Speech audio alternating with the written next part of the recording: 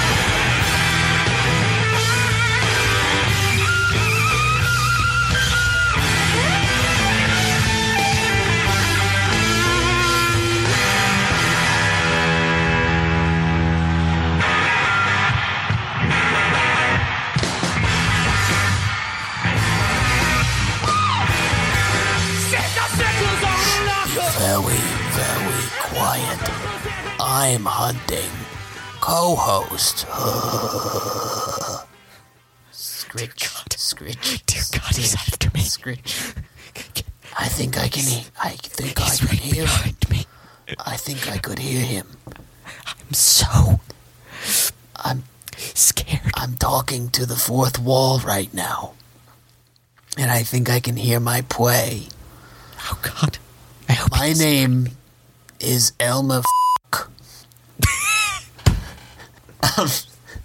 and I use an old-timey blunderbuss to hunt my prey. Scritch, scritch, scritch, scritch. My name is James Kaminsky, and I'm running away from this man. He's a lunatic. He is trying to hunt me down.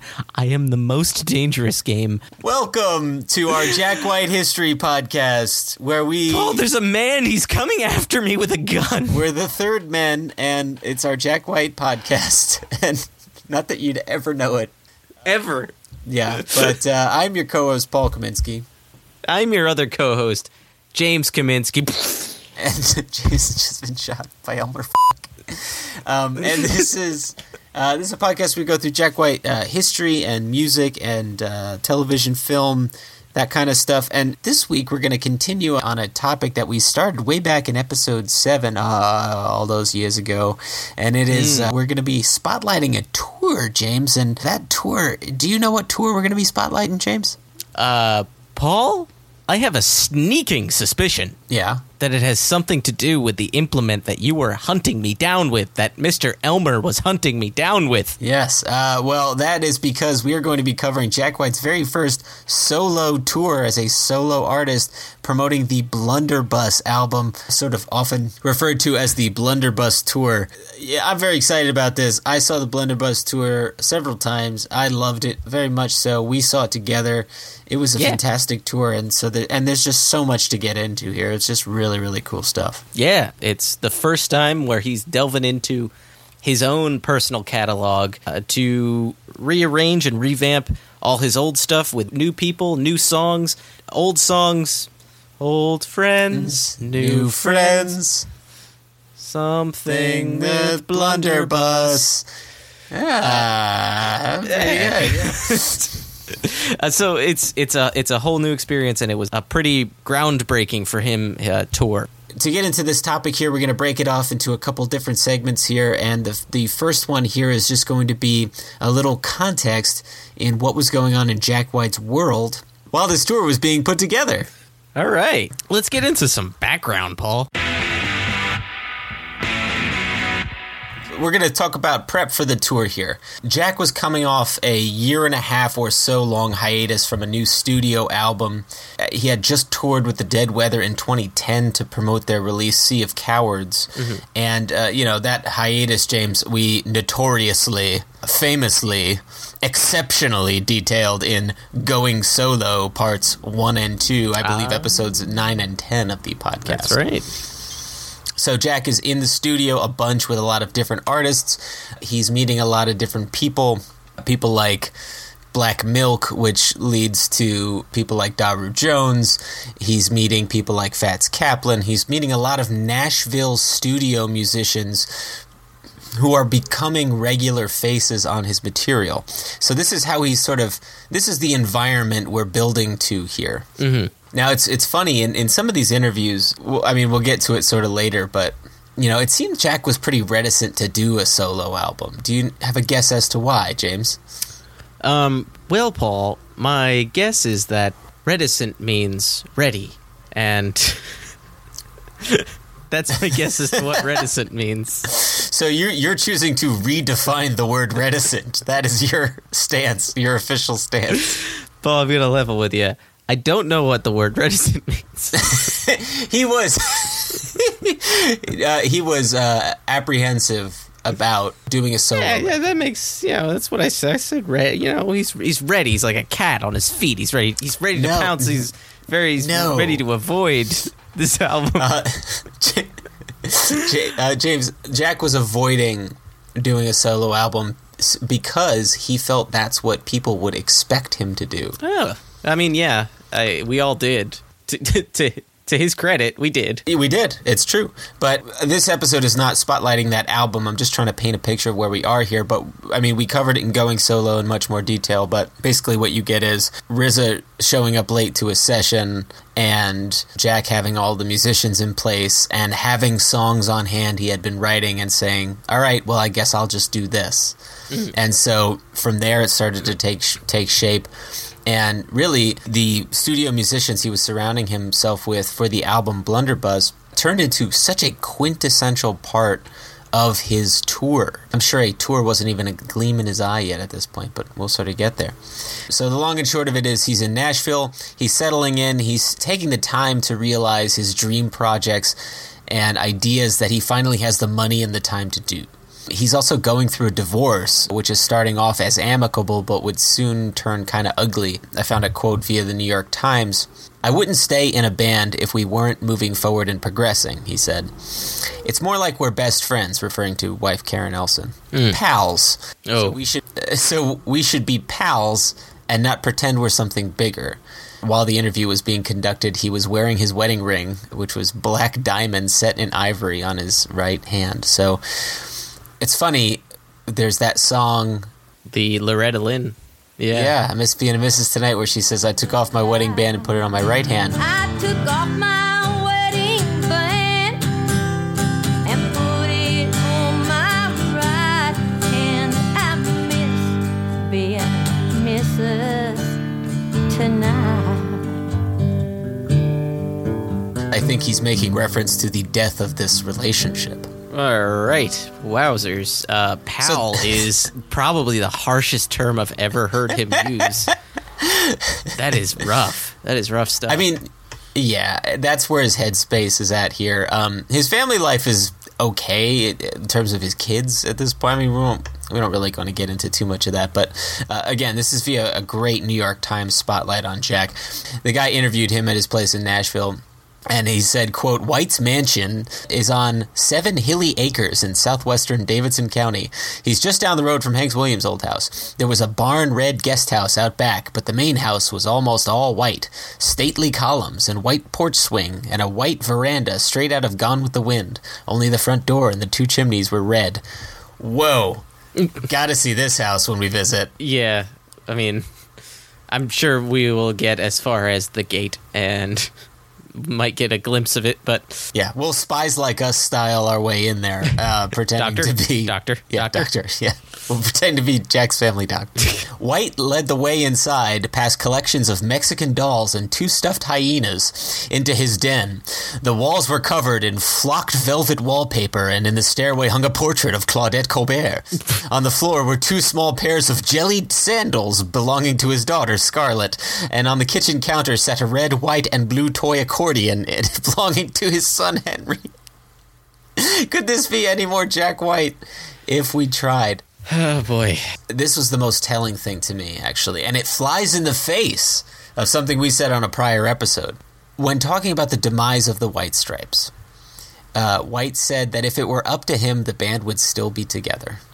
I'd make a White Stripes record right now. I'd be in the White Stripes for the rest of my life. That band is the most challenging, important, fulfilling thing ever to happen to me. I wish it was still here.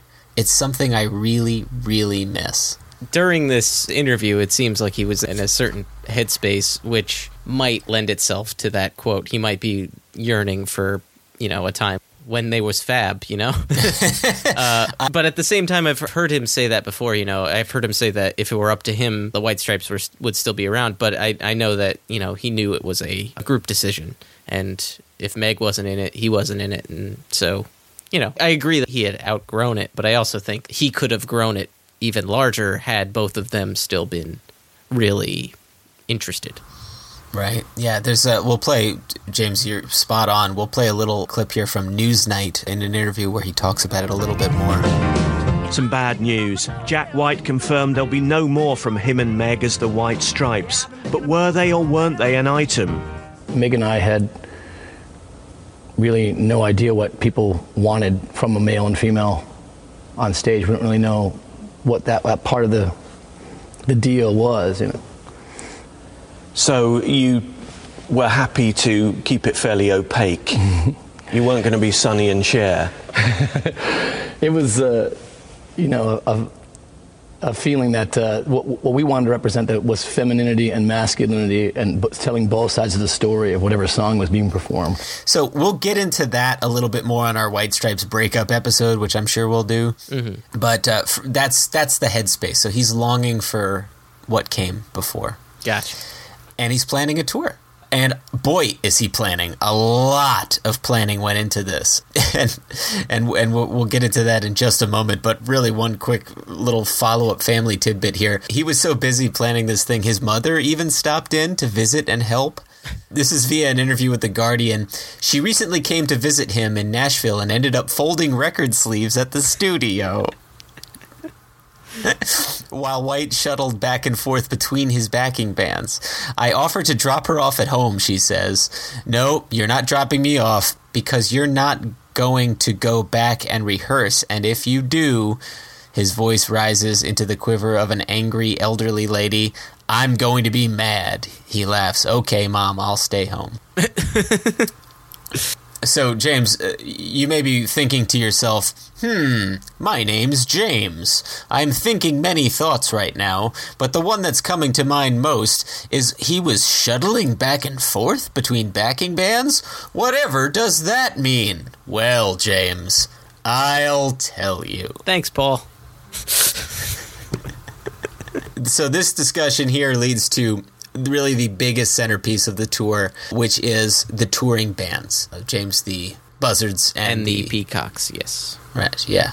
Whom I'm guessing were on opposite sides of the county because he's shuttling back and forth. He keeps them separated. You joke. Just wait. Oh, good. So Jack decides to do something different with this tour. He decides to do something that sets it apart for everything else. He's trying to build in struggle. It's the easy thing for him to go and be a solo act and do a solo tour, but he's trying to add something new, something people hadn't seen before. He's trying to add some artificial struggle so that it forces him to think differently and to stay engaged while on tour. So what he decides to do is form 2 groups that are going to follow him around the country and the world. An all-female group and an all-male group. Mm-hmm. The all-female group called the Peacocks, the all-male group called the Buzzards. To my knowledge, nothing like this has ever been done before. I think it's a really cool idea. I agree. I liked it. during the tour. I wish I had been able to see both bands, but We'll get into a little bit about what each of these bands, who the members were, what they represented, things like that. So, the Peacocks is composed of Ruby Amanfu on vocals. Mm-hmm. Ruby was quoted as saying, "I got the call to come join Jack in his studio to meet him one morning in January of 2011. He was putting together the touring band for Wanda Jackson's promo run for her new album. I went to his studio, and they happened to be working on a Chris Thiele and Michael Daves blues series that day." I didn't know Chris Thiele did blues series with him. yes, he did. He ended up calling me into the tracking room with the band and put me on percussion for the B-side, Blue Night, and backing vocals for their single, The Man in the Middle. That was a fun way to be introduced. So that's cool. So that's kind of how she joined. Some weeks after that, I ended up doing the promo tour with Jack and Wanda. From that point on, we had a nice flow, and I ended up singing on various projects Jack was producing, like for Seasick Steve, and any number of tunes on his own. The rest happened naturally. So that's Ruby Amanfu. Carla Azar on drums was known for drumming in the band Autolux. James, have you ever heard them? I've heard of them mostly because they played at Third Man Records a few times. Yeah, apparently they're a thing.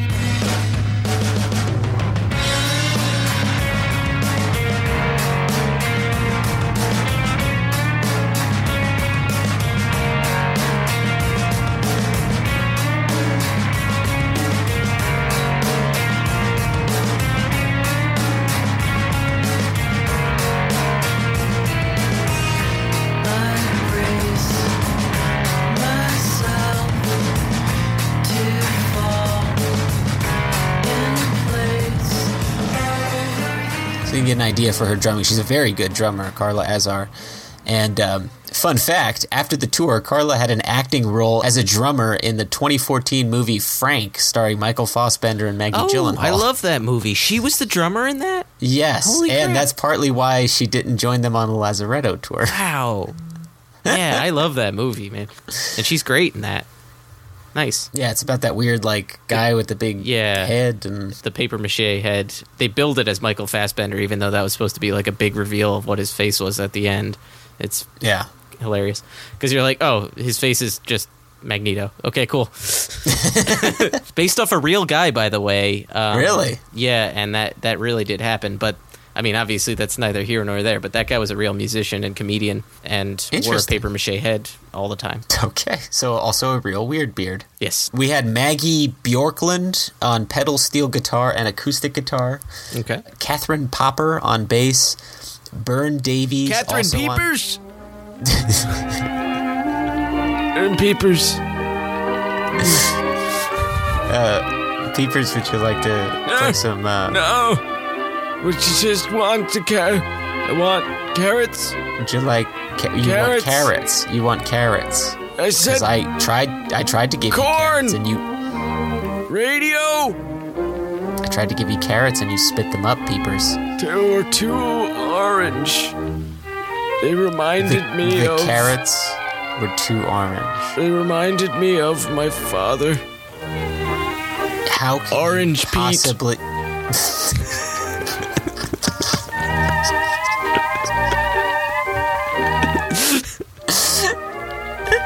What a dumb character this is turning out to be. Peepers, your dad's name is Orange Pete? Yes.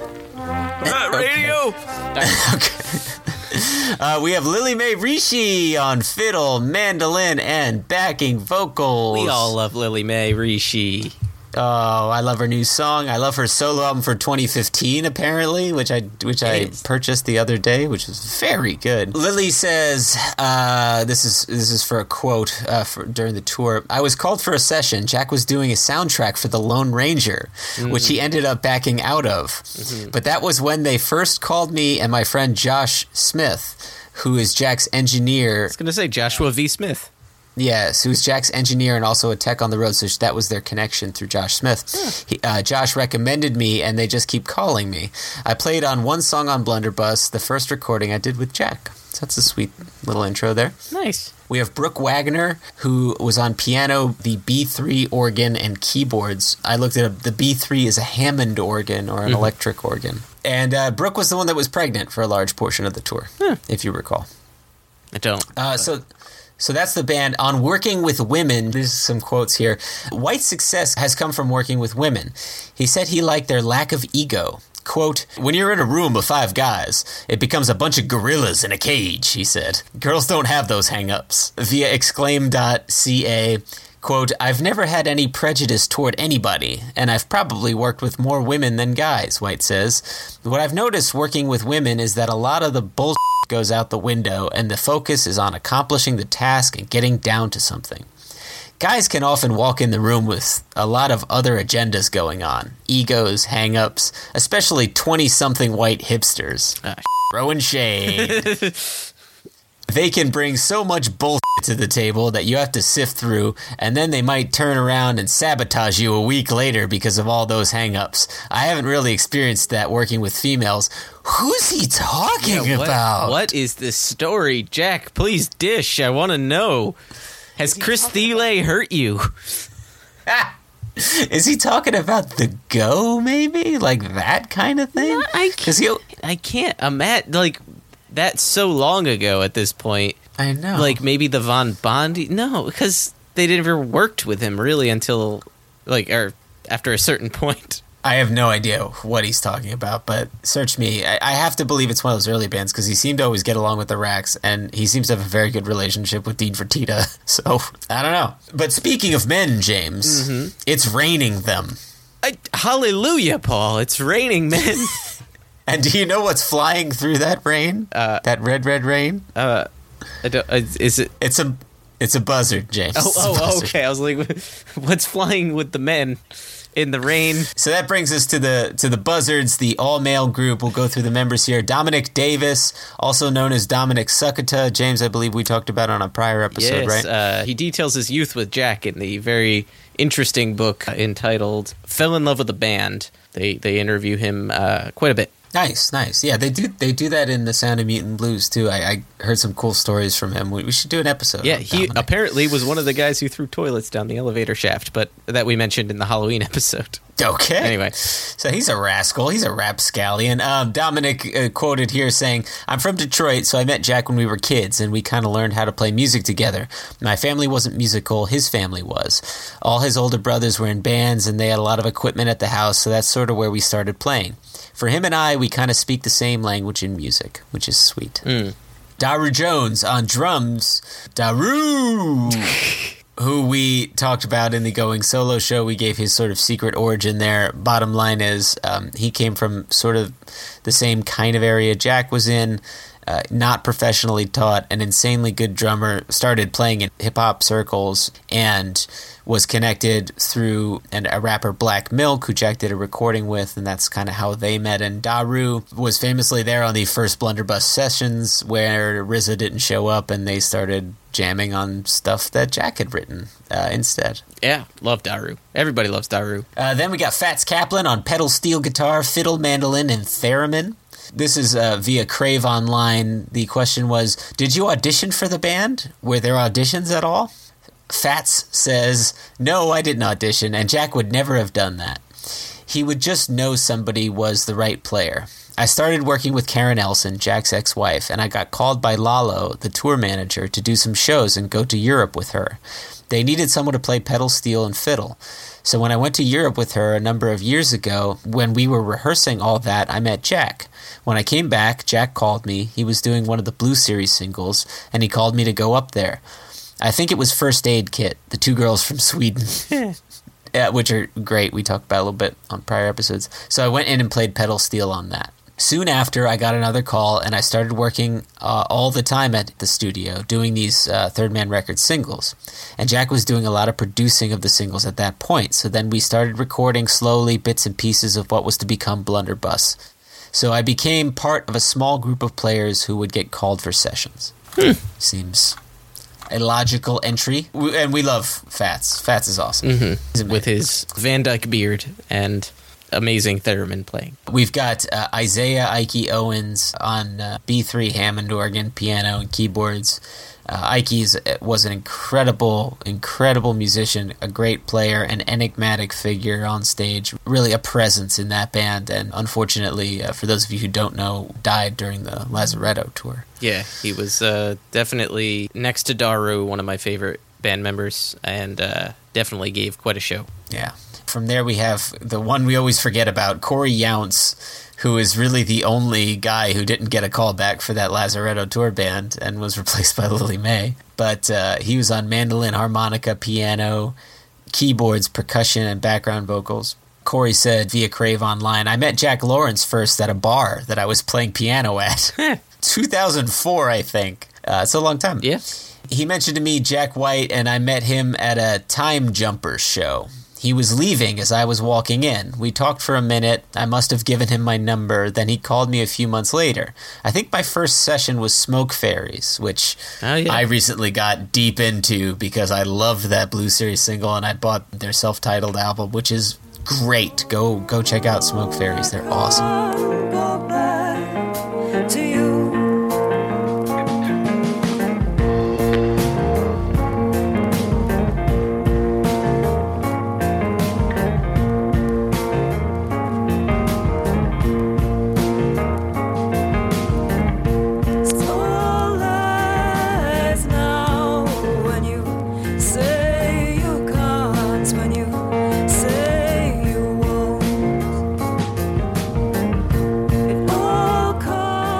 Went on to say, I then went on to do more sessions over the years for Third Man. Then in January 2012, I got the call to be in his band touring the Blunderbuss album. Nice. Cool. He also played with the Old Crow Medicine Show. Yes, which we mentioned in the Pokey show, because Pokey Lafarge is good friends with Ketch Sikor of Old Crow Medicine Show. There you go. We mentioned earlier, so Jack switched groups, and so we're going to talk a little bit about that here. Actually, we'll start with this great interview from Lollapalooza about switching the bands. Has it been successful? Yeah, it feels very good because the challenge for me was, that's what I did in the White Stripes. And it's easy with one person, a drummer. I can just say, stop, Meg, let's do something else right now. And switch gears. But to have 5-6 people behind you, catch everybody's attention, and try to shift gears like that, it's a bigger challenge. And for a second, I thought maybe I couldn't do it. A couple of rehearsals in, I thought, they're not really used to that, and it's very hard to catch everybody's eye at once, and maybe I'm making more enemies than a family out of everybody. But after we got into it, did a couple of shows, I think everyone was like, yeah, this is way better. Yeah. But that's the thing I just had to tell them, like, look, you just got to feel the lighting person. You just got to feel what's going on and just deal with it, and make it happen. I think it's more energetic for them. Yeah. The sound people, the lighting people, everybody involved. The musicians, too, they didn't know that morning if they were going to play that night. Yeah. That's a very energetic thing. I also like that, too. We've got to come work for it. Yes, it definitely pushes all of us. The long and short of it is both male and female bands accompanied Jack on the tour. The day of the gig, Jack would decide which group was going to play with him that night. This is via The Guardian. He has assembled 2 separate backing bands for the accompanying tour, one all-male and one all-female, and has rehearsed an entirely different live set with each. Quote, different versions of the same songs, and each band played some songs that the other band doesn't play as well, Jack says. The idea is that the 2 bands will alternate behind White on the tour. Quote, I've been working for weeks, driving back and forth to 2 locations in Nashville, rehearsing with both bands, trying to remember what versions of the songs each one does. It's very expensive. This is like a friggin' 80s coming-of-age movie. He's got the all-boys camp on the one side of town and the all-girls camp on the other side of town, and occasionally the boys will sneak into the girls' camp just so they could sabotage. Like, what is this rivalry he's creating? It's hilarious. It's not, and rivalry, yeah, we'll get to some of that. Very, very expensive, as Mr. Dink would go. Douglas. Gillith. So Jack went on to say, I don't know how long I can keep this up because it's very expensive and to keep that many people on the road. So they ask him, why are you doing this? Jack says, well, to make it harder on myself. I really don't like to take the easy way out if I can help it on anything I do. I like to really make it a challenge. I don't know how to create by taking the easy routes. via the New York Times, he wasn't announcing until the morning of the show. Even the bands were surprised. He'd barred them from listening to each other because he wanted them to evolve separately. Huh. Okay. I mean, I get it. He's trying not to, like, taint the waters by having them be like, oh, this band plays like that, so we should probably start playing like that because he keeps picking them. Like, I get that, but... Can't taint those waters. Tainting the waters. So this is, again, via Crave Online. I'll just read you some selections of this I thought were cool. The question, did the two bands travel in different tour buses? Fats, no. All of us in the same bus. Dominic, normally you have so many bunks in a bus, and normally you have a couple of extras to put things on. But we had 12 people in 12 bunks, so I think that was good, though. At first, it was a little strange not playing every night, but being able to be together made it seem more like one band. Daru. Woo! It was crazy. But we made it. But at the end of the day, I'm grateful just to have a job and pay my bills. Gotta keep it moving. So someone hated that. The question, apparently they would sometimes switch the bands while Jack played an acoustic song. Interesting. Fats, we didn't do that switch very often. Dominic, we were going to do that more often and share a lot more gear, but pedal steels can't really be shared and the drum kits were so particular that we wound up not sharing them. So once we had 2 kits, they decided to change everything for each band. And I think at some point they had the switch down to 3 minutes, but we didn't have both bands on that often. Question, how did you feel about not playing some nights when the Buzzards were the chosen band? Ruby Amanfu. They were my brothers, so I felt proud. I was dancing alongside stage. Sweet answer. Yeah. Very nice. Level-headed. Question, was there ever a sense of competition between the two bands, even a friendly one? Lily, there shouldn't have been. Unfortunately, there was. Oh, boy. A little bit. It wasn't a competition for playing a slot or anything. I think more than anything, it was people wanting to play. If you're on tour and there are 10 gigs and you only get to play 5, that kind of sucks. Question, was there a specific direction in trying to make one band different from the other? Lily, not necessarily. Each group had their slightly different arrangements, but we all generally played the same songs, minus a couple different ones for each one. But how am I to know exactly what Jack was going for in his head? I don't know. But it was pretty loose as well. It wasn't completely different. There were a couple shows when he got me up to play with the boys, and it was generally the same idea. I mean, they were definitely a lot heavier, for sure, musically. It's funny that she says that because that just proves how far removed these newer musicians are from Jack's original Stripes days, because Meg, playing with the Stripes, knew what Jack was thinking almost. It was almost like they were one hive mind. Like, she knew exactly what changes he was going to do, or just by like a look in his eye or something. And Lily's like, how do I know what's in his head? Which is a sane answer. That's a perfectly fine answer because that makes sense. But it's so different than what Meg was doing with Jack. It's interesting to me. And it explains why Jack keeps a lot of the same faces around. Yeah. Because he's looking for that connection, and he had to build one here. He wanted to build a home. Exactly. Question, it seems to me that the Peacocks had more of a dreamlike quality. Lily, absolutely. But I guess that's what you're supposed to get from a bunch of women in long dresses. Question, when you had the two bands, did it really feel like one band united? Lily, absolutely. I mean, even now, obviously, I'm from the girl band, but all the guys were from the same group, and it still felt like one big band to me.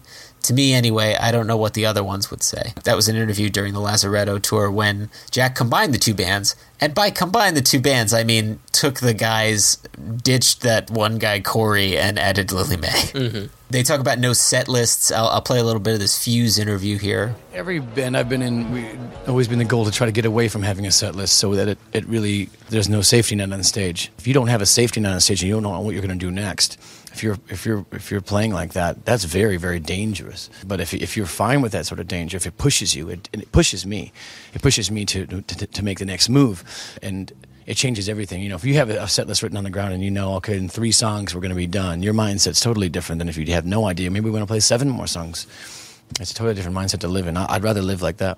It also puts the artists at the same level as the people who are viewing it, which is one of the reasons to go on stage in the first place, is to share with other people, you know, and put yourself on the same level. So apparently there was no set list. That made everything more confusing for everybody else. But we'll get into that a little bit more here.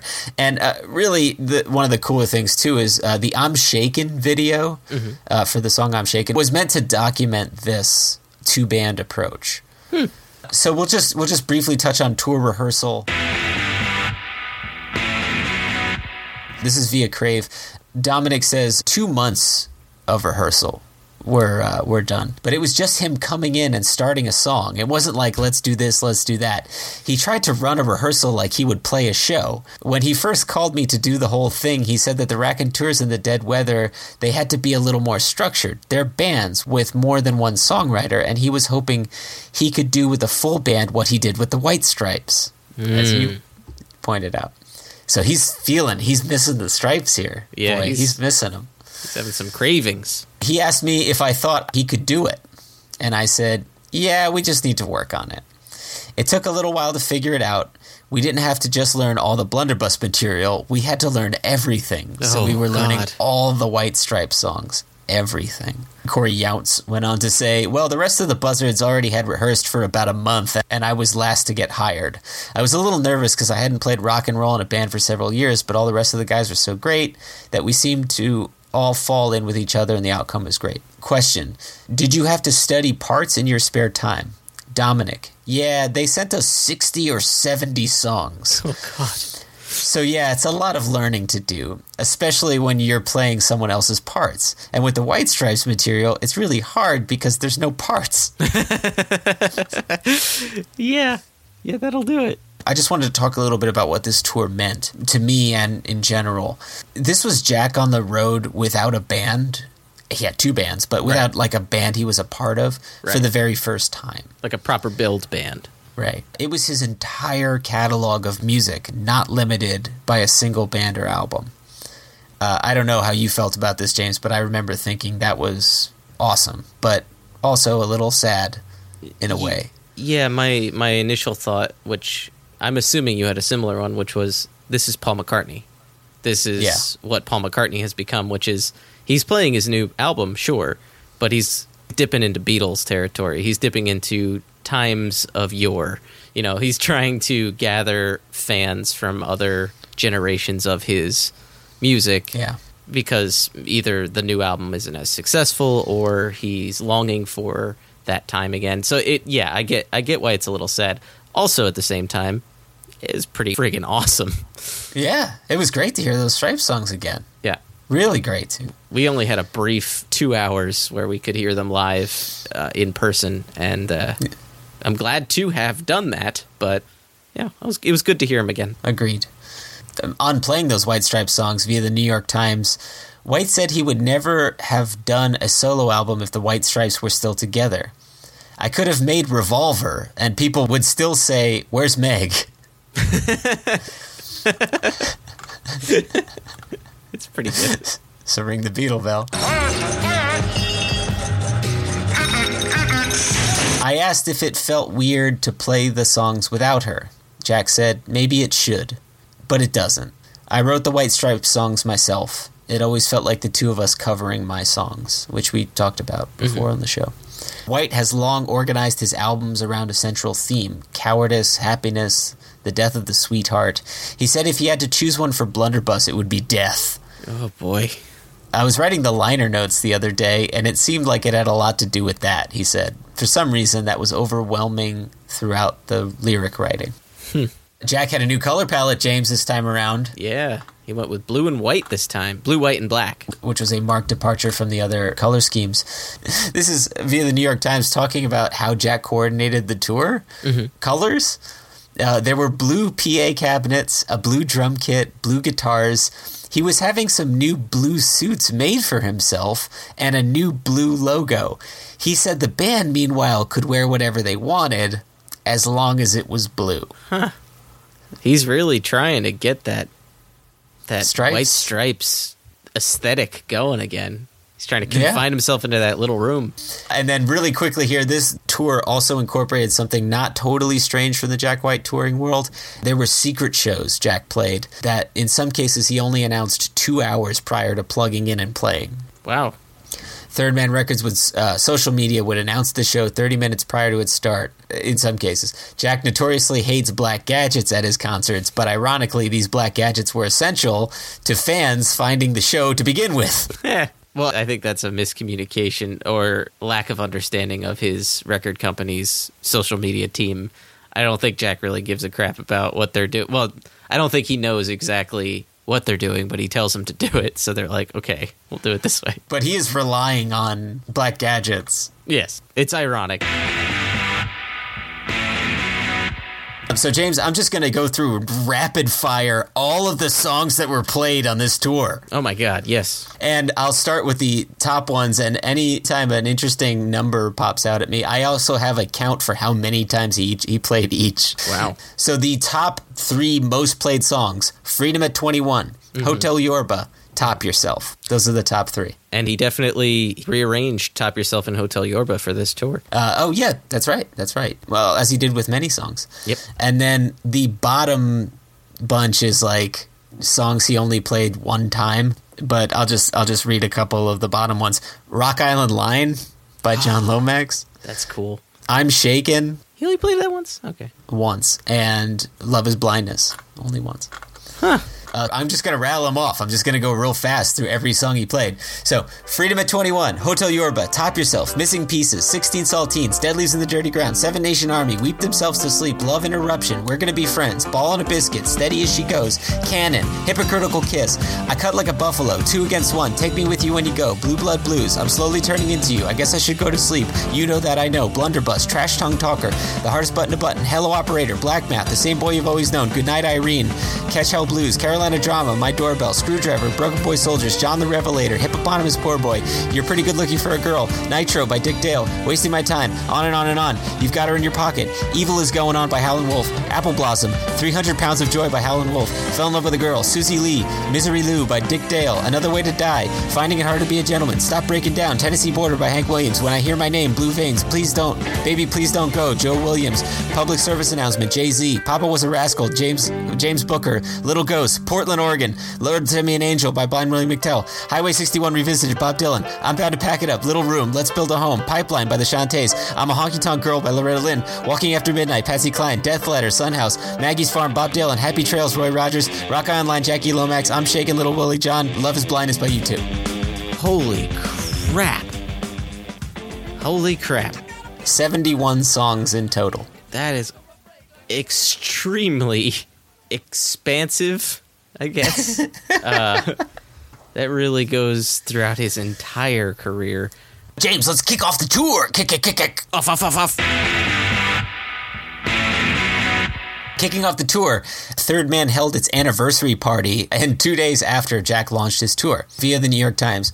The next week, White was giving a birthday party for Third Man, another swing-bang humdinger. There would be cocktails, party favors, a limited edition LP that played at 3 RPM, a yellow and black candy buffet. He had recently bought the building next door and was in the process of expanding.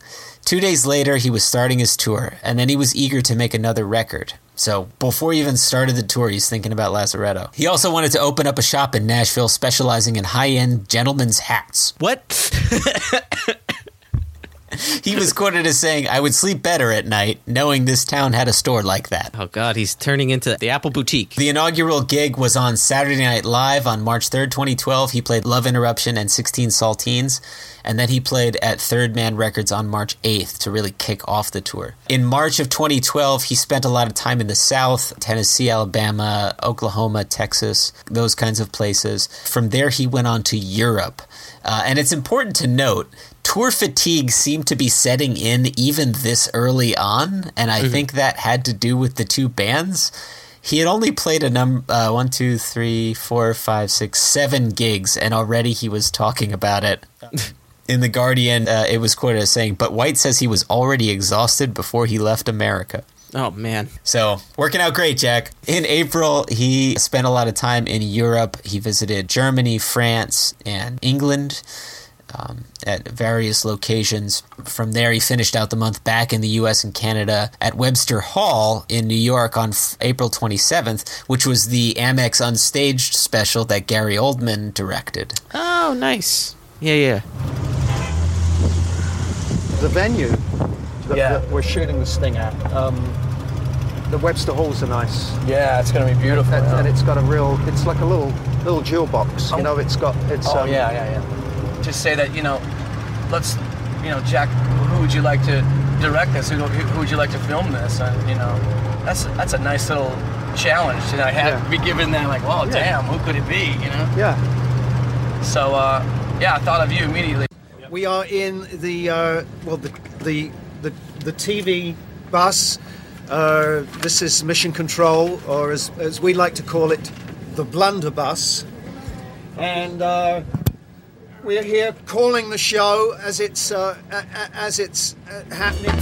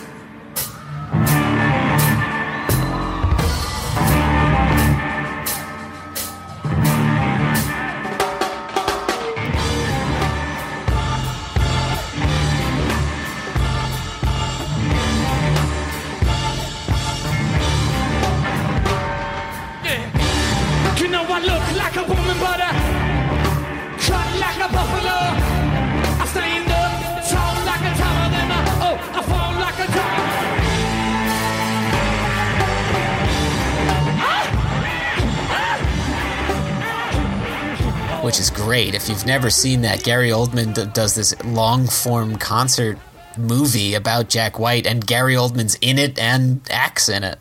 Yeah, if you ever want to see Jack White and Gary Oldman get in a physical altercation, you can watch this. Yeah, he splits his lip right open. Yeah.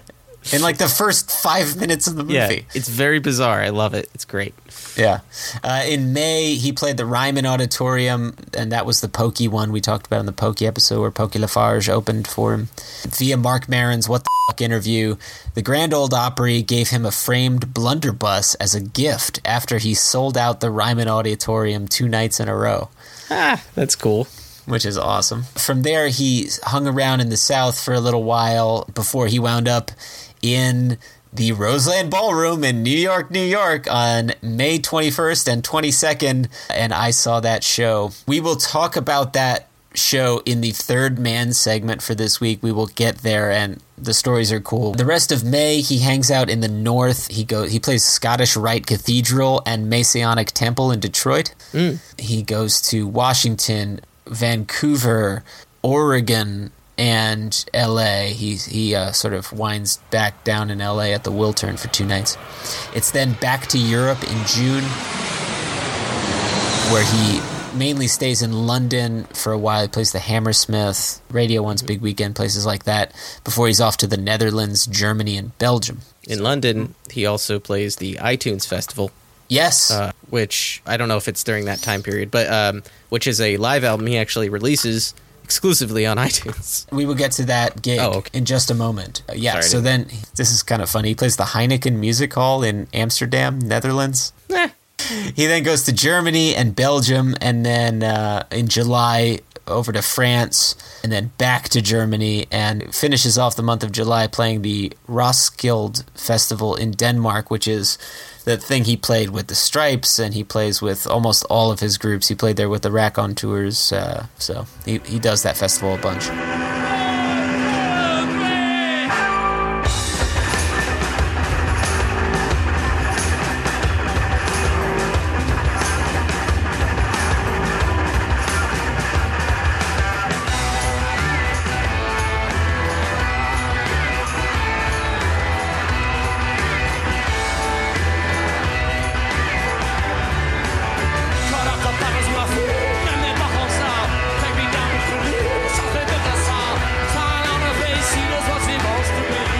Then it's back to the United States in the very tail end of July, where he played the Firefly Music Festival in Dover, Delaware. Then he zips off to Australia, actually, where he plays Melbourne, Sydney, and Byron Bay, which is cool. He did not go there with the Rax, from what I could tell, in that Broken Boy Soldiers tour episode. We did. Interesting.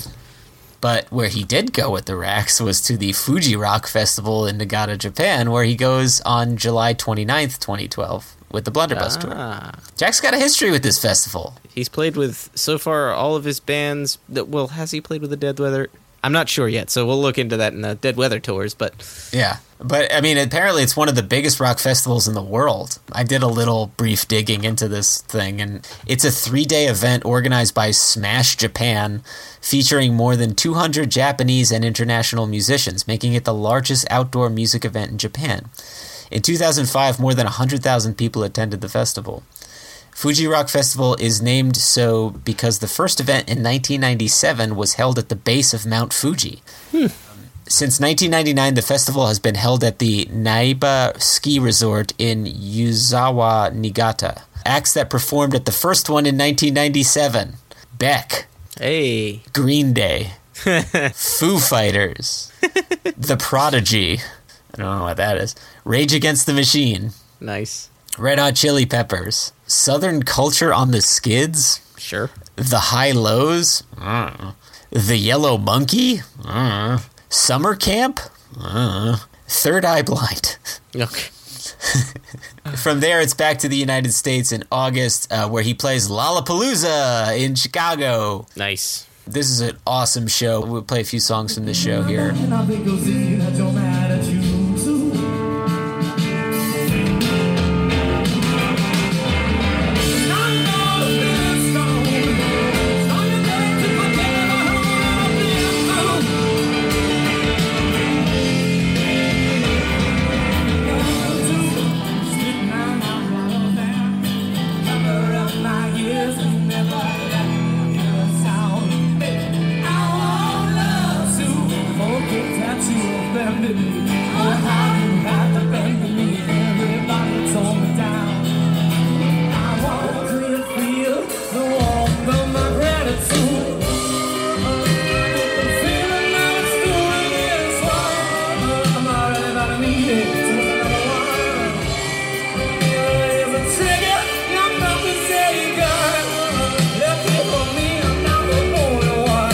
So, I mean, the energy's up. The crowd is into it. There's a really cool interview. The interviewer says it was like Lon Chaney meets Michael Jackson.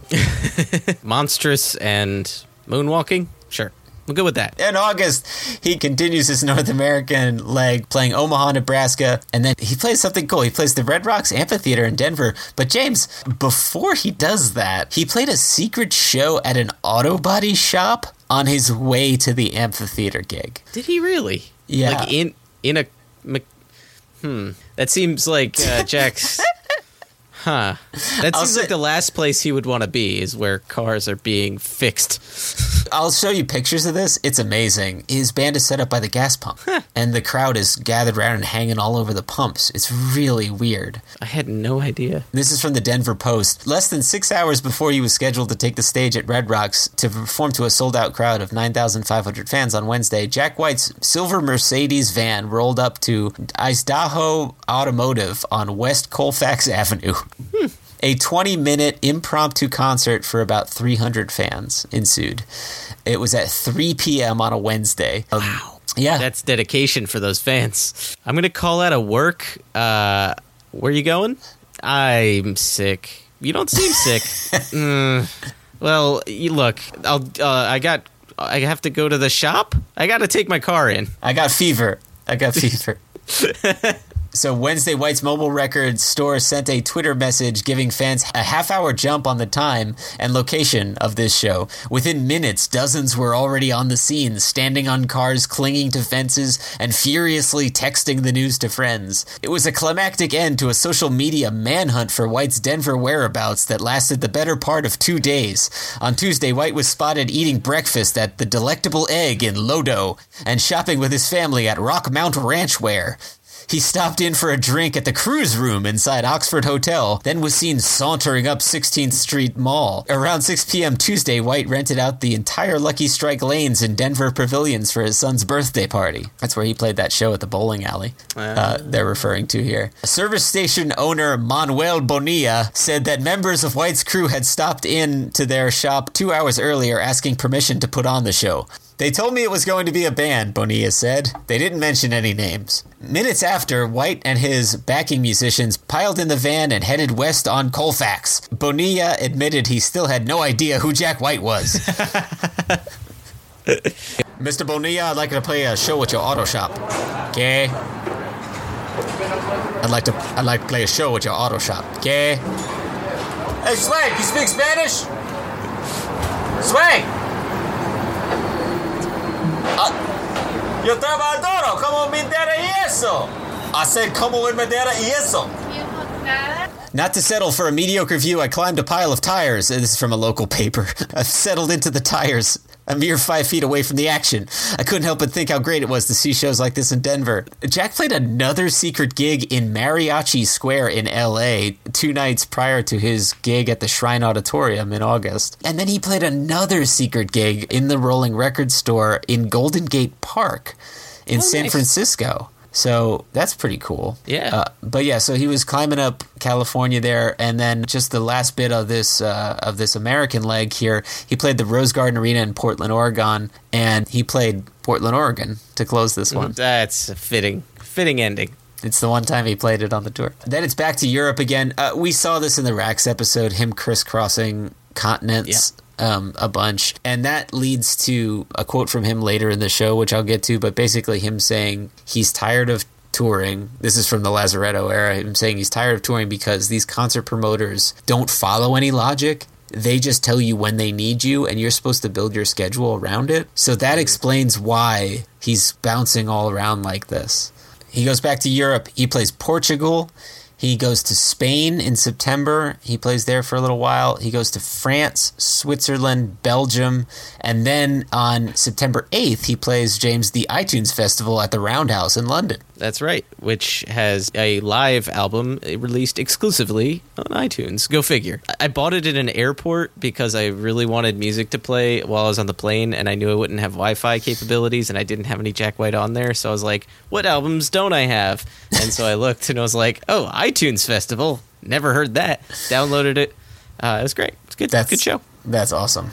We'll play a little bit of that.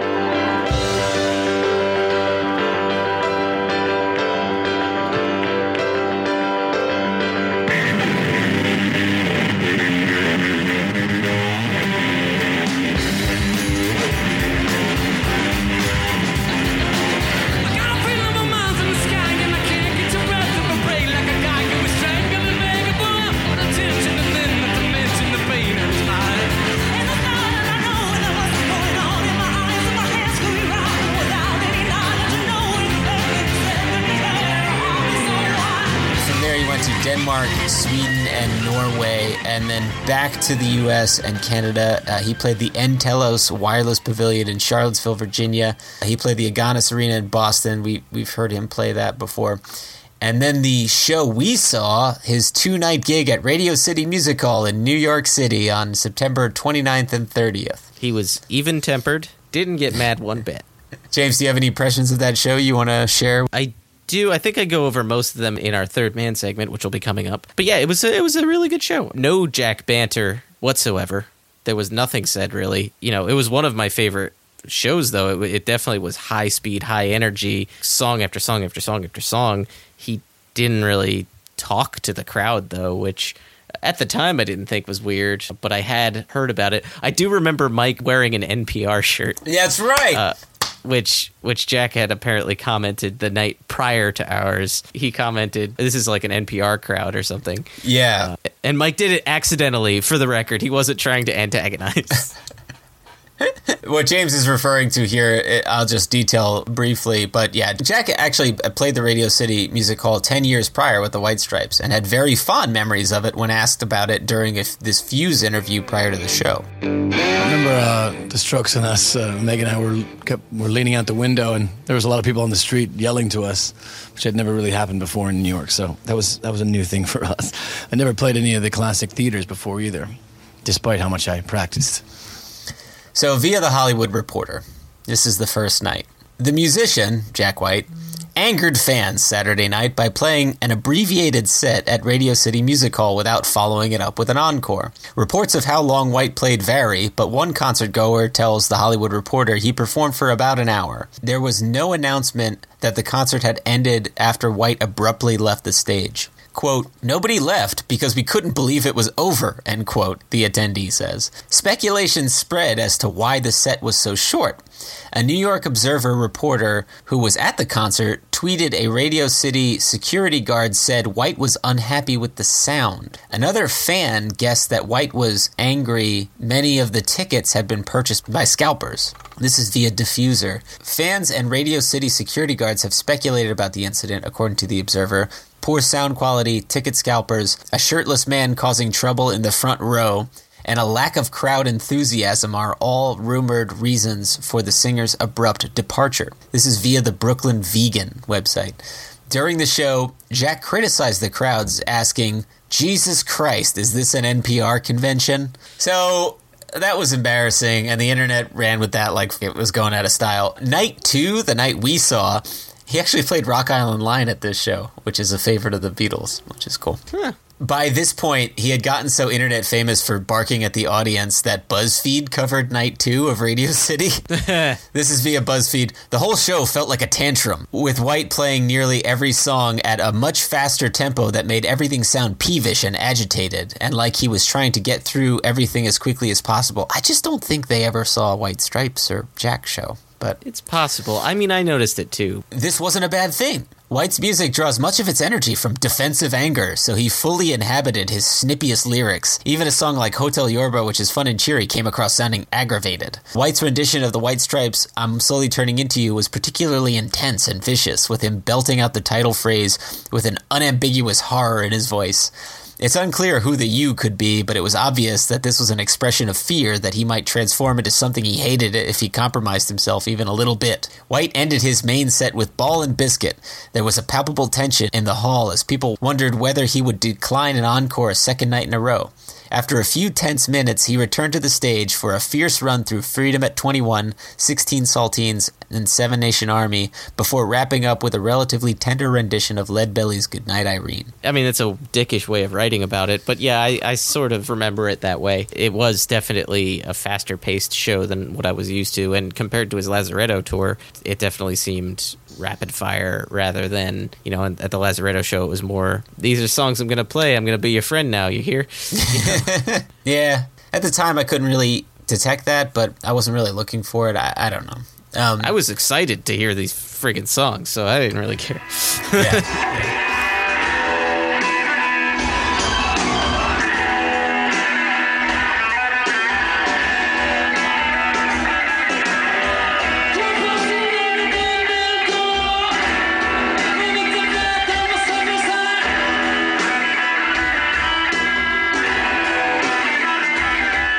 From there in October, he goes to Canada and plays there a few shows, and then to the Virgin Festival at Merriweather Post Pavilion in Maryland. Nice. Where we saw him in 2014. From then it's to Ohio, Georgia, Tennessee, Oklahoma, then to Austin City Limits in Texas, which a lot of that was filmed on October 13th. And then he played something called the Bridge School Benefit at the Shoreline Amphitheater in Mountain View, California. Alison Mosshart joined him on stage during that one. Oh, cute.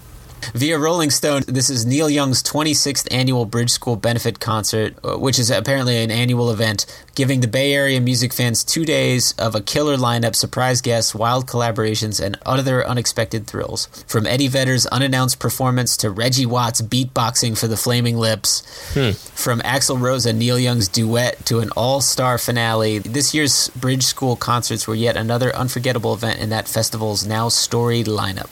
The full lineup for that event was Neil Young and Crazy Horse, Jack White, Guns N' Roses, The Flaming Lips, Sarah McLachlan, Foster the People, Lucinda Williams, Steve Martin and the Steep Canyon Rangers, K.D. Lang and the Sis Boom Bang, and Gary Clark Jr.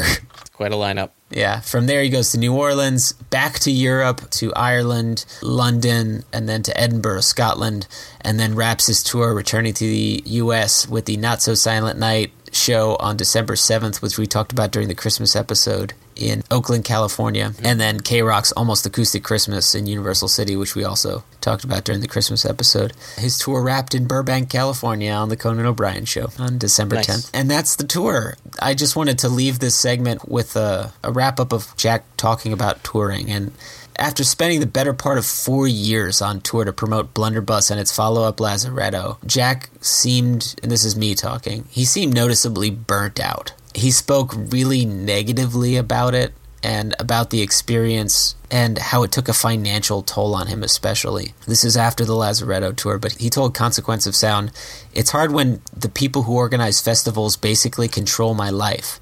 I have to book shows around their offer and I can't refuse. It's very expensive to tour. People think that's how musicians make their money these days, sadly, but it's hard to on the road no matter what size you are. Only seated theaters for acoustic shows for the rest of my days. Sometimes creating in a closet and never listening to it has its advantages," he added. And on that sad note, that's where we'll leave the Blunderbuss tour. Yikes. James, you want to kick it to our third man this week? Let's throw it to our third man this week, Paul.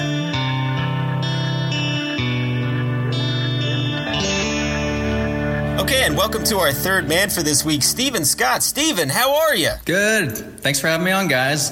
Of course. Thanks for coming to the show. Absolutely. How's the extremely poor weather you're having right now? Well, nobody's drowned yet that I know of. But great. I don't know. You might ask Paul, too. I know he's experiencing a little bit of that as well. No, I don't care about him. I'm mostly concerned about you. I appreciate that. Yeah. Well, James, I was stuck in a sinkhole for 4 hours. Thank you for asking. No, I'm fine. I got you out. You're here, so I figured you're fine. Mother Earth is a little bit of a try-hard right now. When it rains, it pours. Yes. James, you're the only one of us under 30. Is try hard a thing the kids are saying these days? I don't know. I had to look up a meme the other day on the internet to know what it was, so I'm not exactly the go-to guy anymore for what the youth culture is buzzing about. Well, James, now we have no one to go to, so thanks a lot. I think the frog guy means Nazis. Is that true? Stephen? The what? You know, little frog guy meme. Ain't that for Nazis? Oh, the Pepe the Frog. Oh, we're going there? So we're not. Today we're discussing Jack White's first solo tour in 2012, promoting his album Blunderbuss. And Stephen, we're going to talk a little bit about the show you and I saw. But first, can you tell us a little bit about how you first got into Jack White and what was it that really turned you into a fan? Yeah, so before we dive into all that, I must confess I was not a Jack White fan from the outset. So off to a great start. Just want to get that out of the way. As you guys might recall, the White Stripes, when they first arrived on the scene in a big way, they were kind of lumped in with all these other the bands of the time, like the Strokes, the Vines, the Hives, which was, pretty lazy because they're really nothing like those other bands. But, they've since become one of my favorite bands, and I must admit at the time, the Stripes were my least favorite band of that bunch. I couldn't see past the gimmicks enough to give them a fair shake. Mm-hmm. A friend at the time was talking them up to me, specifically fell in love with a girl. He was saying, 60s garage rock is back. And I remember at the time I heard the song on my car radio thinking, it's the band Zach was telling me about. And it was undeniably catchy, but I had heard so many one-hit wonder bands at the time come and go that I never really thought they would stick around past that, and I let my skepticism get the better of me. Mm-hmm. By the time I got out of college, Elephant had come out, and I was still deep into my ska punk music era, as we all were. Yeah, like many of the time, yes. You were reeling in some big fish, I really was, truly. To be fair, I saw the Aquabats like 2 years ago, so I'm still skirting with the devil there, but I've since my musical tastes have evolved since then. But I do remember seeing the music video for "We're Gonna Be Friends" and just thinking like, the drummer's taking a nap. What is this band? So I didn't get it at the time. But a year or so passes and I crossed paths with them again when they performed on the Grammys. You guys have talked about that performance. From the Queen of England to the hounds of hell, catch it coming back my way, I'm gonna serve it to you. And that ain't what you want to hear, but that's what I'm gonna do. And the feeling coming from my bones says Father,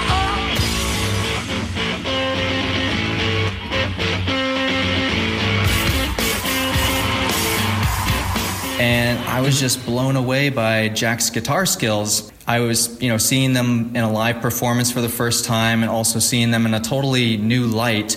Or prior to that, my idea of them was just like the Lego music video and Meg napping.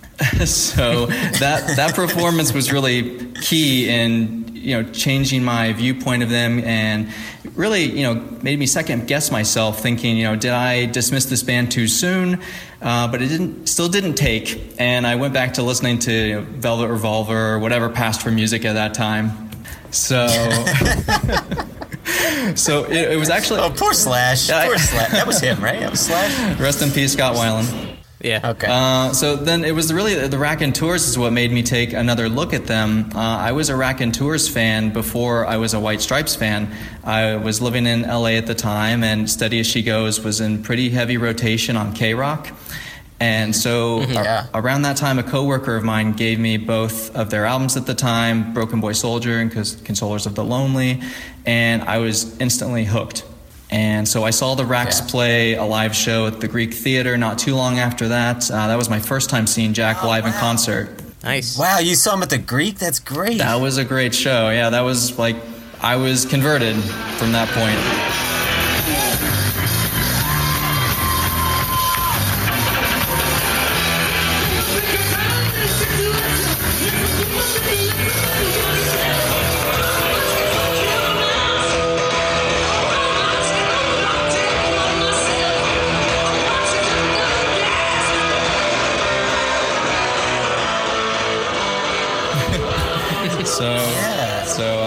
That inspired me to really delve into his past work. After that, another buddy of mine gave me White Blood Cells, and I'd never heard...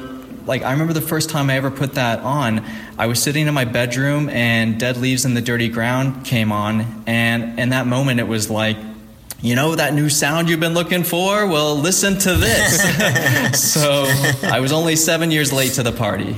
Well, that's not too bad. I mean... It's a common thing we hear from a lot of fans, and honestly, James and I were talking about it, well, I guess now 2 episodes back.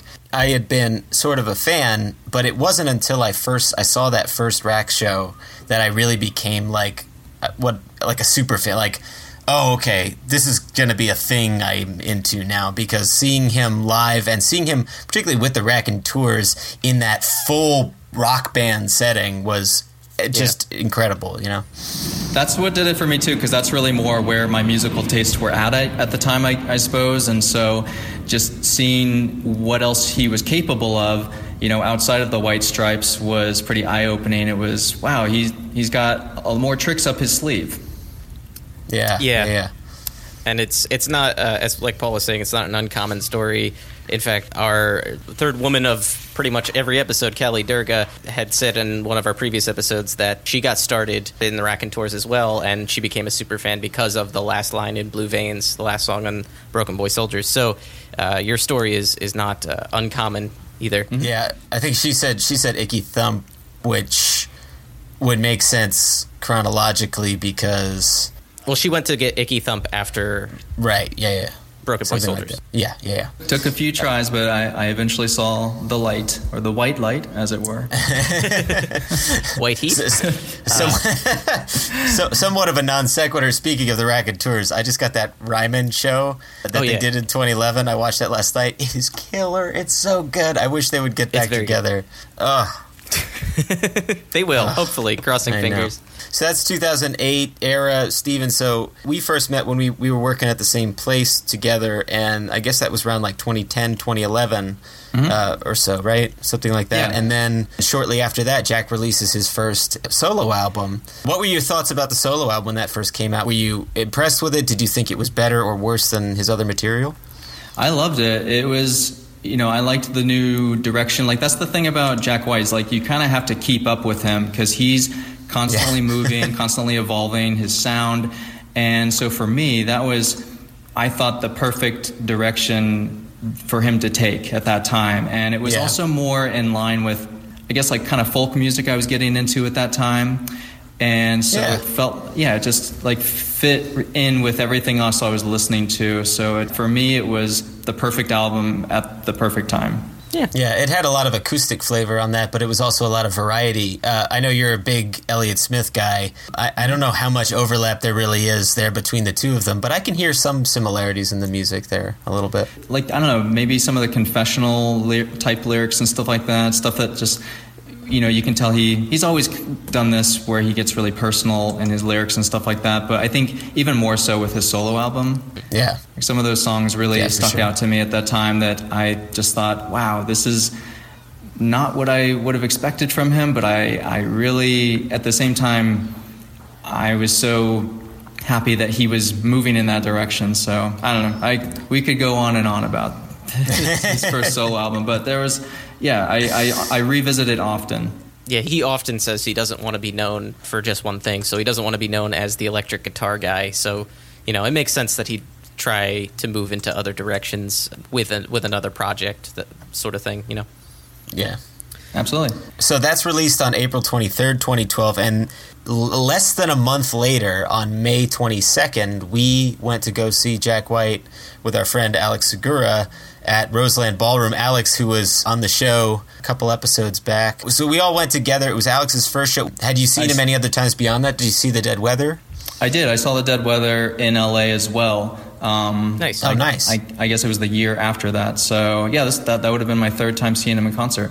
Awesome. Yeah, the Dead Weather have definitely a different persona on stage than the Racks do, but... Yes. That was just... Seeing Alison Mosshart for the first time, we won't get into all that, but it was just like pure sex on stage. That was...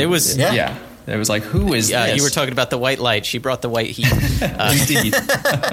We've talked about that on the other show a little bit. That was the closest I've ever been to like a white person orgy. Hello, I'm Chuck Taylor. Today in the news, bum stickety bum, I like to rap a pum. That was I guess back in May 2012, the Blunderbuss tour. We saw him, as you mentioned, at the Roseland Ballroom in New York City. I don't think we had any idea who the opener was, but it turned out it was Alabama Shakes, which was a cool surprise.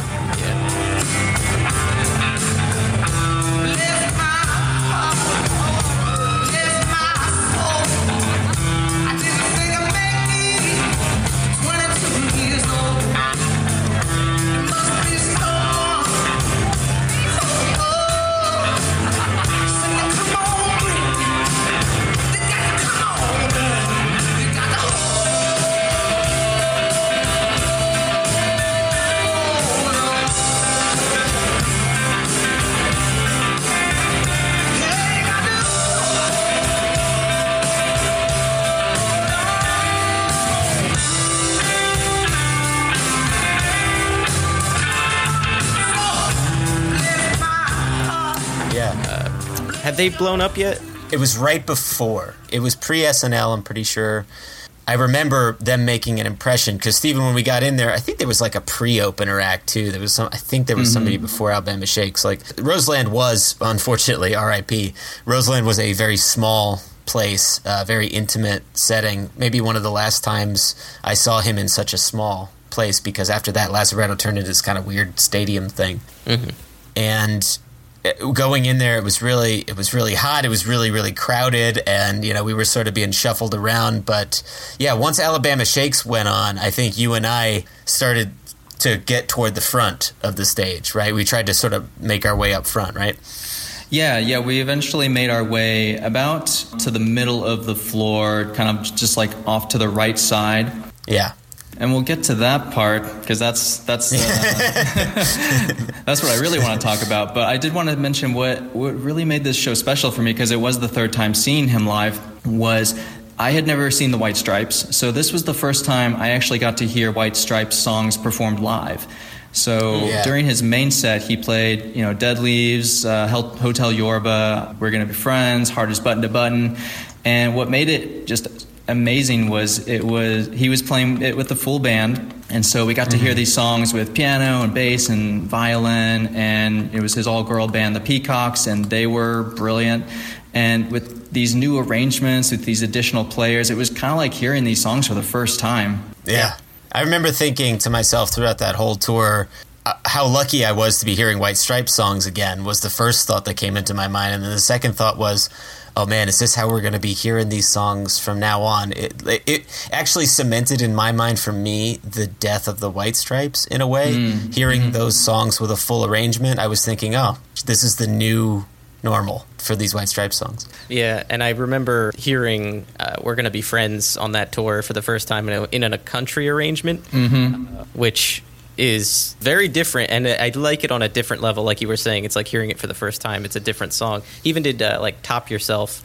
He does it in a different arrangement, and I really do enjoy it differently than I like the Raconteurs version.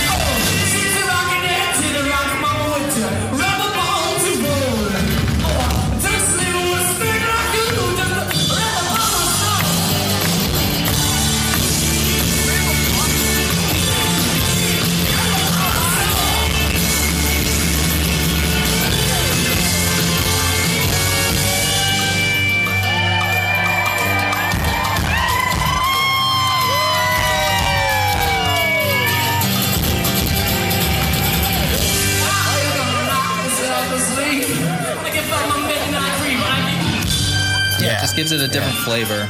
You know, like if you prefer the original version, you know, that song is still intact, you know. Yeah. But if you want, you know, something a little bit, I don't know, just an evolution of that song, you know, he gives you that as well. So yeah, I always appreciate that. I like hearing bands play around with their old material and kind of just, you know, being able to see it in a different way, come at it from a different angle. Yeah, definitely. And he does that. He really hopped around that set, too. It wasn't sort of just Stripe songs. He did a lot of Dead Weather. He did a lot of solo stuff. And then a couple oddball songs like 2 Against 1 from the Rome soundtrack he played at that show. That's true. Rose with a Broken Neck, too. He didn't play that at our show, but he played 2 Against 1. And I remember thinking, oh, wow, because I had found 2 Against 1 during that first Jack drought prior to Blunderbuss, you know, when he was putting out those sort of oddball singles and doing these sort of one-off projects. And I remember thinking like, oh my God, why is he playing this? It seems so random because it was just, I had only ever heard it in my own iTunes. You know, I had never heard it in public before. It was kind of weird hearing it like that, but really cool. I'm happy he did that. Yeah, he really kind of ran the whole gamut of his career. So that was perfect show all around. And it gets better. So he closed the set with Ball and Biscuit, and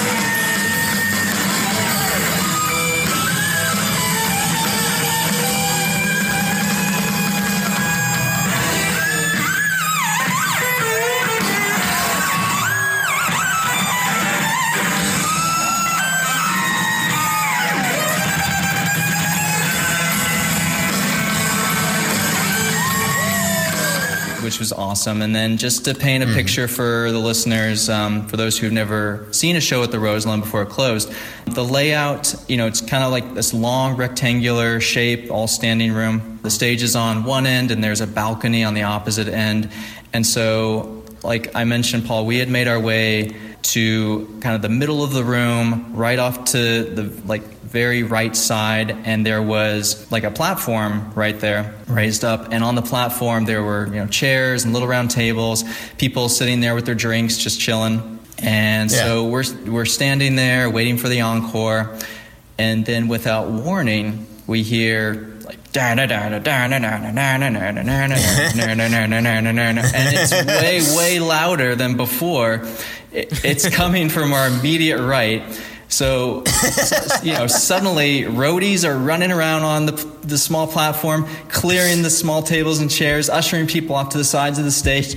it's just yeah, they got their insanity. drinks. They're like running for the side. They're like trying to get away. Yeah, it was just like it all happened all at once, just a blur. And you know, the curtains pull back to reveal Jack. Now with the Buzzards, his all guy band, and they just have launched into black math.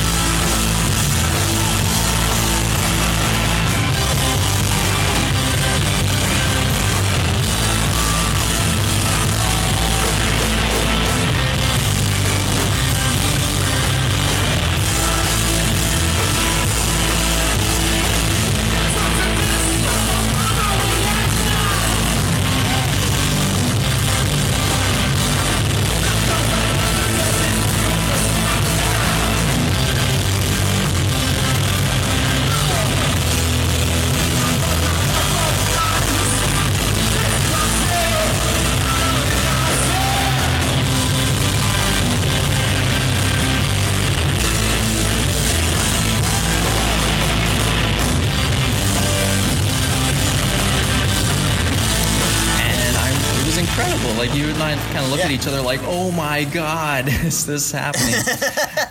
We went from, you know, the halfway point in the room to front and center stage. Like just. Yeah, we were right under him. We were directly under him. Yeah, just to give you an idea of how close we were to Jack, you know, we could not only see the whites of his eyes, but when he would lunge forward on the stage, I could feel the sweat dripping off his hair onto me and out of every pore. Exactly. Yeah. Yes. And I did not mind. Oh my God. Yeah, and I hurried and rushed out my phone, and I knew he hated it, but I didn't care because I was like, "There's no way I'm not going to capture like a little bit of this." And I caught maybe a minute of him being really, really close. It's crazy, and at some point in the video, we'll put it on the Facebook page. But at some point in the video, you can see him sort of look at me with the phone, and then I feel like kind of embarrassed. So I put it away, but it was crazy. Yes, I will admit I did the same. So if you're listening, Jack, please forgive me. I whipped out my black gadget during that part, which sounds dirtier than I meant it to. It always does. Don't worry. It always does. And so, yeah, I captured a few seconds of footage. I caught him smiling on camera while we were all singing along to Seven Nation Army. That was my favorite part, was when the band stopped playing. That? And, yeah, and the crowd just took the melody and they were all just oh oh oh oh oh oh.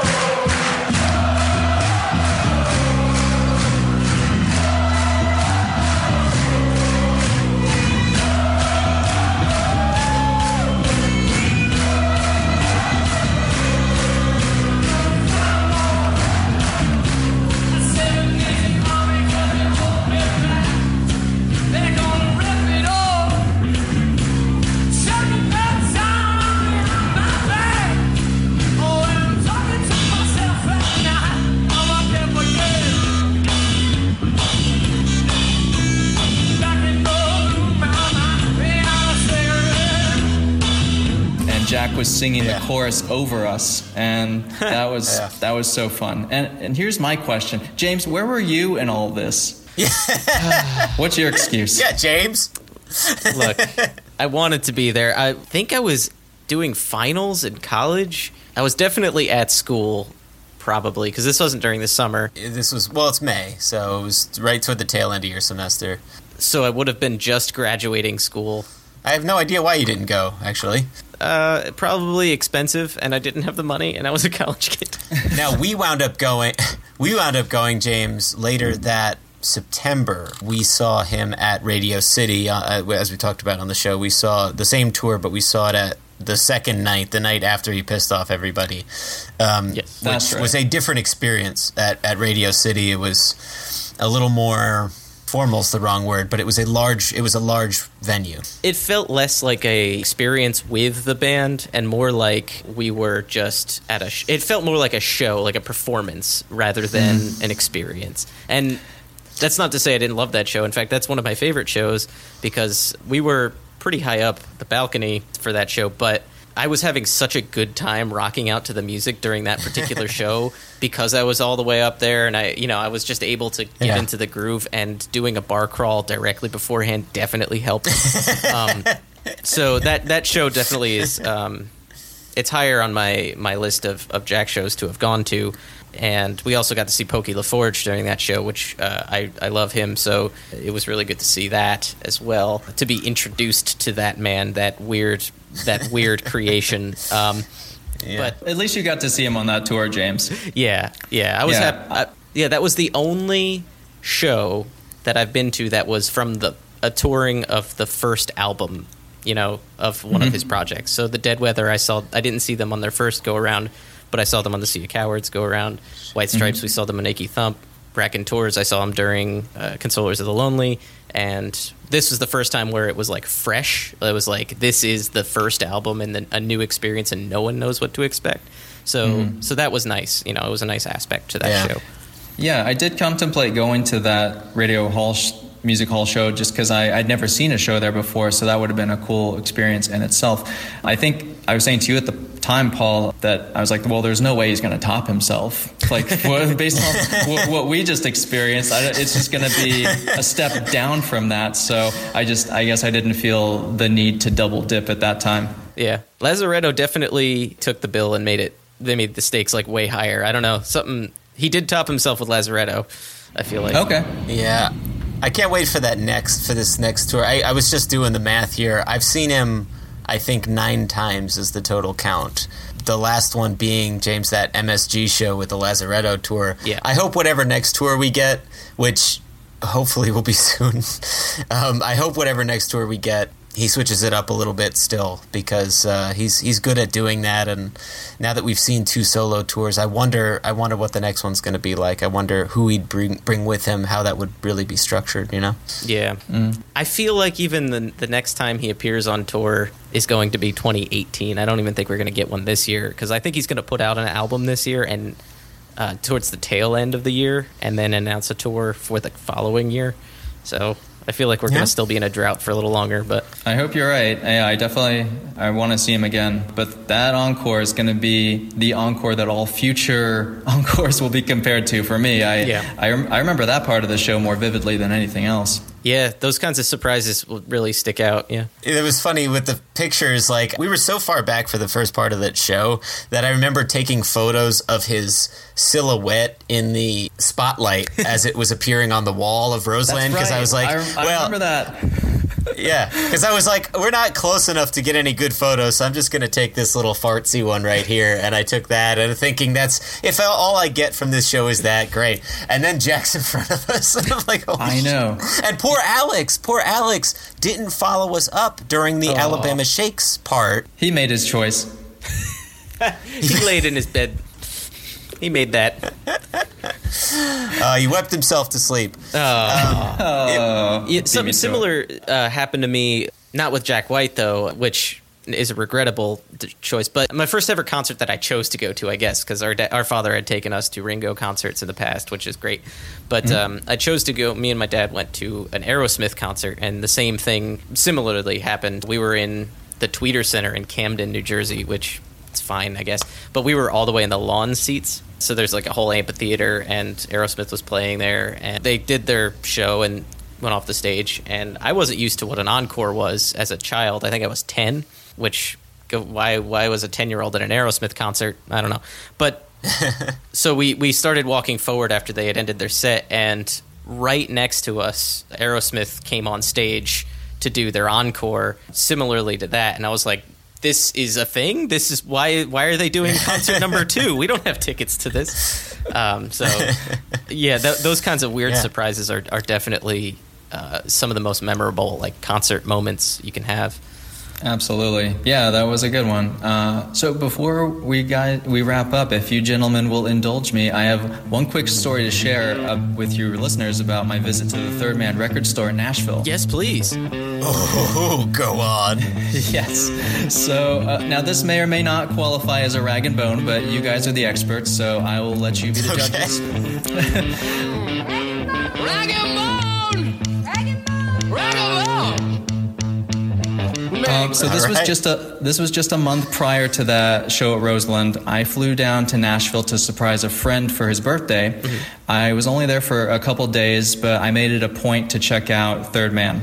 So we get there, and it's kind of out of the way. There's not really anything else of interest surrounding it.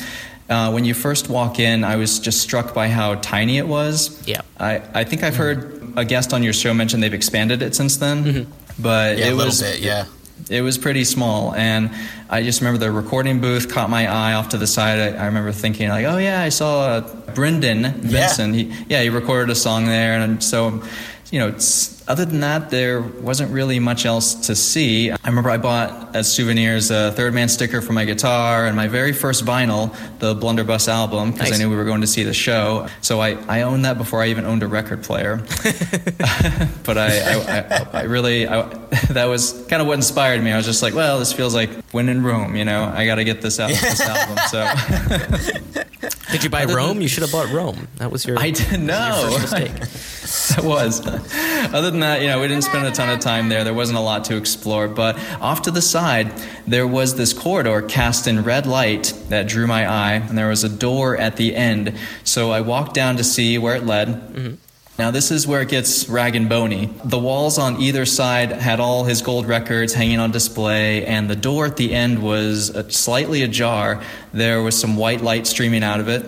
So I made my way to the door thinking, like, oh, there's more to this place after all, maybe like a back room or a Jack museum or something. Mm-hmm. I cracked the door open, I poked my head in, and I came face to face with a humongous buffalo head on the wall. Oh, was that the same one from the... I don't know. From the music video? I didn't even think about that. Probably. Oh, wow, yeah. And just so after I got over this initial shock, I swear the first thought that came into my head was, like, I cut like a buffalo. And being like, what came first? But the rest of the room was just clearly an employee space with the desk and office supplies. And before I could really take anything else in, I hear, sir, from down the hall. It was the clerk behind the register calling me away from the rooms. I was clearly not where I was supposed to be. And I'd seen too much. But at the time, I assumed that the buffalo head was fake. But having listened to this show and knowing now what I didn't know back then about Jack's weird taxidermy obsession, I am 100% convinced that was a real buffalo head. Oh, yeah. I'm sure it was. I'm sure it has a name, too. And that's hilarious because they actually... It makes sense that it would be there and away from the public because they had used that. I think if it's the same one I'm thinking of, they also used it for a 45 album cover shoot for I Cut Like a Buffalo single, and they used it in the music video too. So you may have witnessed the buffalo head there. I don't know if they have it on display now, but that's awesome. Yep. Wow. Does that qualify? Yeah, that is rag and bone worthy. Absolutely.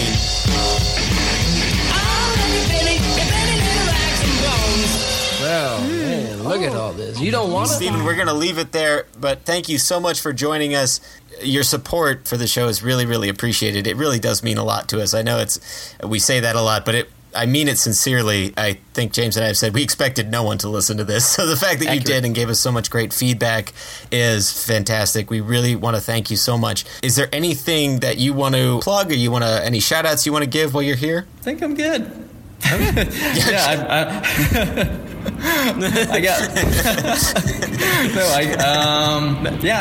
always plugging one thing or another on my Twitter. If people want to follow me on @ScottDuvall @Scott_Duvall, then they are welcome to. But yeah, I just wanted to say to you guys, it's a pleasure. You guys are awesome. I really enjoy the show, and I've had a blast being a small part of it. Well, we greatly appreciate you coming in, and you were extra prepared, and we also appreciate that. So thank you so much, Steve. Absolutely. My dog is thanking you as well. Okay. All right, let's get back to the show. Later. Sign off.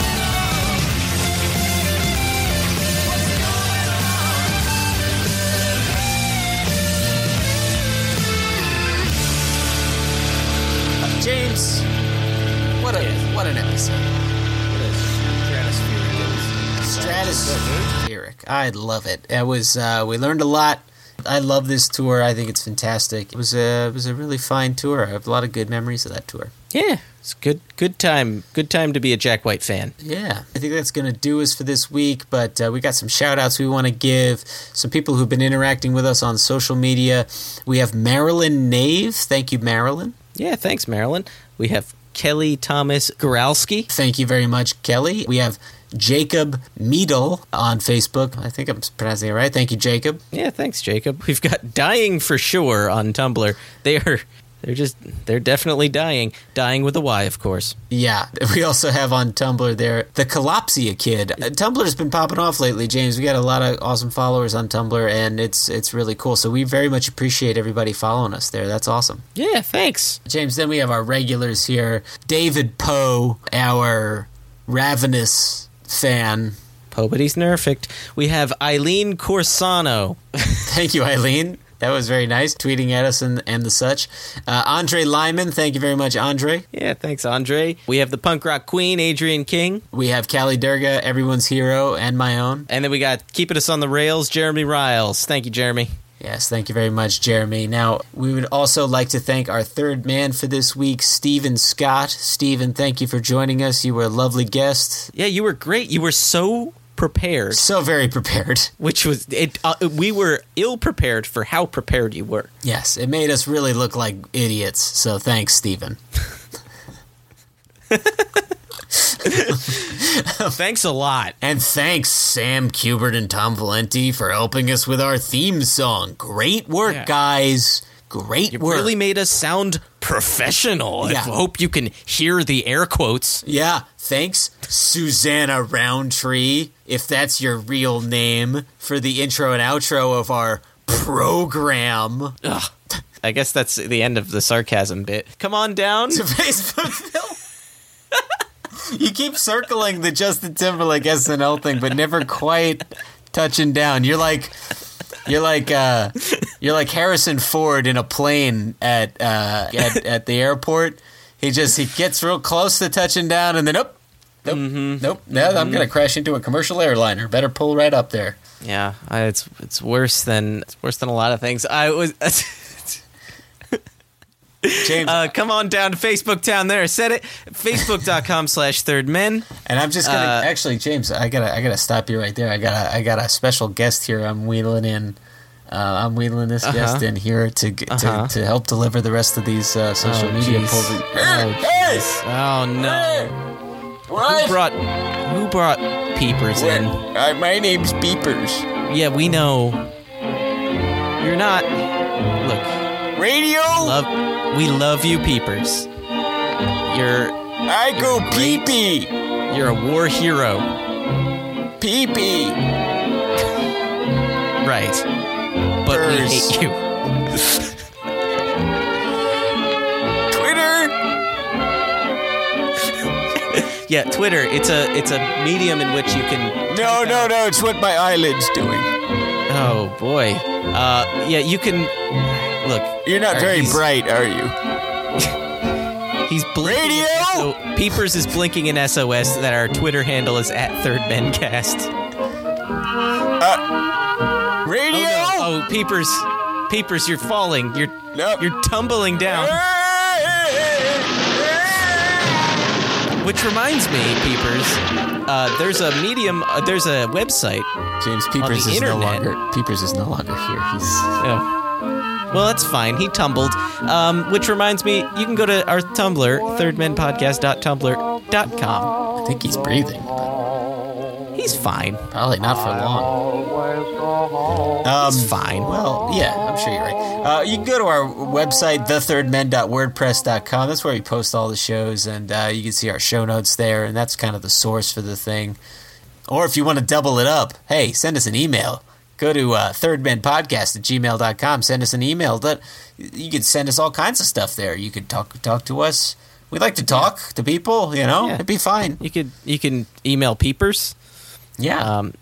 Paul, can you do me a favor and just take out the pill marked Wednesday and just pop that in his mouth? Yeah. I mean, it is definitely already been swallowed. By me. Sometimes it just sits and dissolves there, so. Wednesdays is ecstasy day, so I went ahead and he takes did a that. tab of acid every Wednesday. My nurse is named Molly. Hello. You like to hit on Molly, don't you? Search the Third Men for on YouTube. James does awesome visualizers sometimes, and then we got you can rate, review, and subscribe on iTunes. And James, want to tell the people what could happen if they rate, review, and subscribe on iTunes? We're doing a contest right now. We're trying to get up to at least 20 reviews on iTunes. So write a review on iTunes, take a screenshot of that review, email it to us with your name, and we're going to randomly pick somebody after we hit 20 reviews to receive a prize. We get a prize. You get one of them big prizes. Yeah, you're gonna get prize. You're gonna get an awesome prize. It is the Loretta Lynn Vault exclusive DVD, which is fantastic, and it's such a great. It goes through that whole Van Leer Rose album, and he talks to Loretta about it. Jack back in 15, and boy, it's an awesome DVD, and it can be yours if you rate, review, and subscribe. Yeah. Once we hit 20 reviews, we will then take everybody's emails and randomly select a winner from that group. Right. If you would like further contest details and time frame for which this is running, you can go to our Facebook page, facebook.com/thirdmen, or you could head to the show notes on our thirdmen.wordpress.com, and you can find out all that good stuff. You can find us on Podomatic also, by the way, assorted other podcatchers. We're not doing the reviews on them, although I hear those places are popping off, but specifically iTunes, they get a lot of if we get pushed up any of the iTunes charts, even a little bit, it gets some more peepers on our show. Yeah, it sure does. And he's definitely not putting his peepers anywhere else. I think he's dead. And if you want to send us listener questions, hey, we're going to do those episodes every now and again. So please, if you send us a question, we will answer it on the. I mean, I can think we can say that unequivocally. We will answer whatever question you send, as long as it's not a weird sex thing. Then we'll just do it as an aside. Yeah, then we'll just talk about it amongst ourselves and off air mostly. So, yeah, and James, that's going to do it for this week. Until next Wednesday, I will be looking for a home. I'll be looking for a home to put peepers in. Get him out of here. Bye. For more information or to contact the show, visit thethirdmen.wordpress.com or email at thirdmenpodcast@gmail.com. Also visit @thirdmencast on Twitter and search The Third Men on Facebook. See you next time. We're the Third Men. We're the Third Men.